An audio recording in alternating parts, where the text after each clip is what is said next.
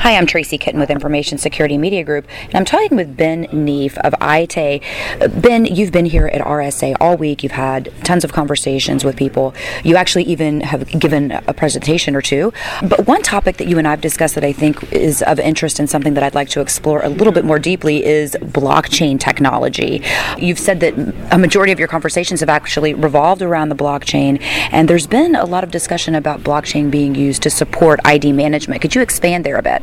Yeah, this is something that's kind of a bit of a new conversation in many ways, but what the blockchain offers is an ability to verify and store any variety of assets, and identity is potentially one of those assets that can be used.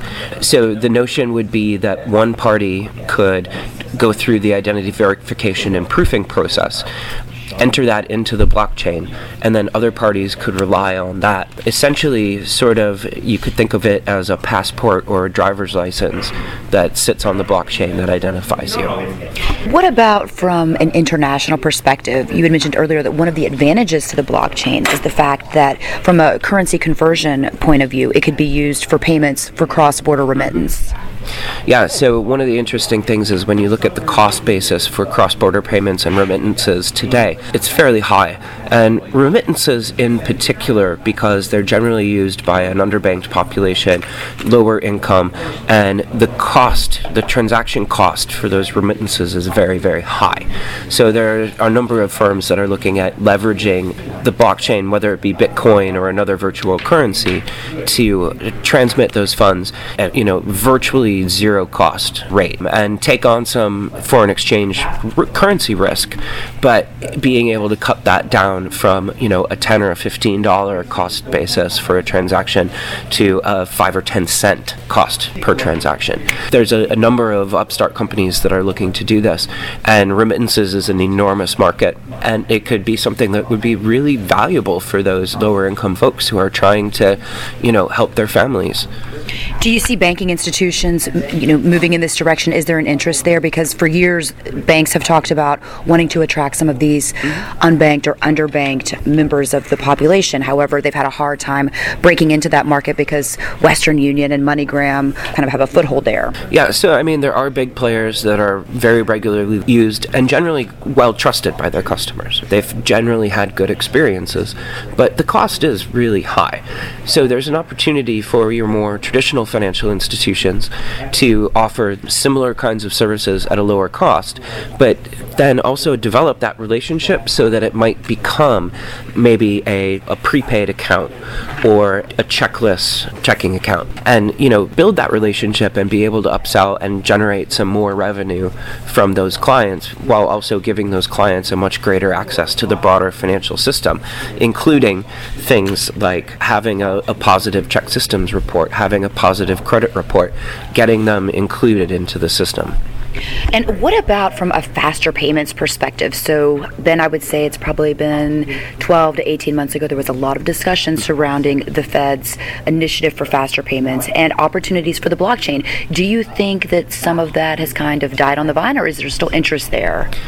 I think that it's really still in the exploratory phase, to be honest with you. Blockchain technology is not the answer for everything. It's a new kind of database, right? So just as an Oracle database isn't the answer for everything, and a Hadoop database isn't the answer for everything, blockchain has many uses, but it's not like an end-all be-all kind of technology. I think that there are other ways to handle faster payments. And, as an example, when you look at the Bitcoin blockchain, it is limited at about 7 transactions per second. That is so small compared to what we would need for a U.S. faster payment system. You need hundreds of thousands of transactions per second. Right. So, and there are ways to scale blockchain technology. Again, Bitcoin is just one teeny example when you look at the ecosystem that can do hundreds of thousands of transactions per second. But it's so nascent, it's so early.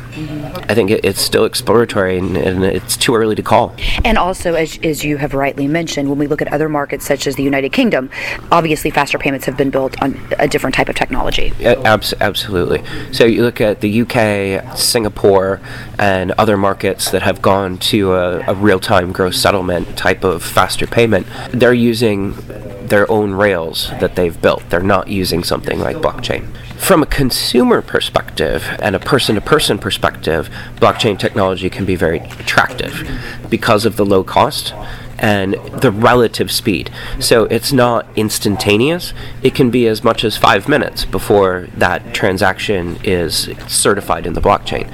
But that's okay if I'm paying you back for lunch, right? 5 minutes is acceptable compared to writing you a check. Right? So, it really is, what's the use case? What's the purpose of the payment? When we look at large payment ecosystem like the US, and if you're looking at, say, Notcha and moving to a same day or real time, blockchain might very well not be the right solution for that because of the volumes that you're dealing with. The advantage that it does bring is irreversibility, right? So you can't revoke a transaction, and that decreases risk dramatically. Well, Ben, I'd like to thank you for your time today. Absolutely, thank you. Again, we've just heard from Ben Neef of ITAE. For Information Security Media Group, I'm Tracy Kitten.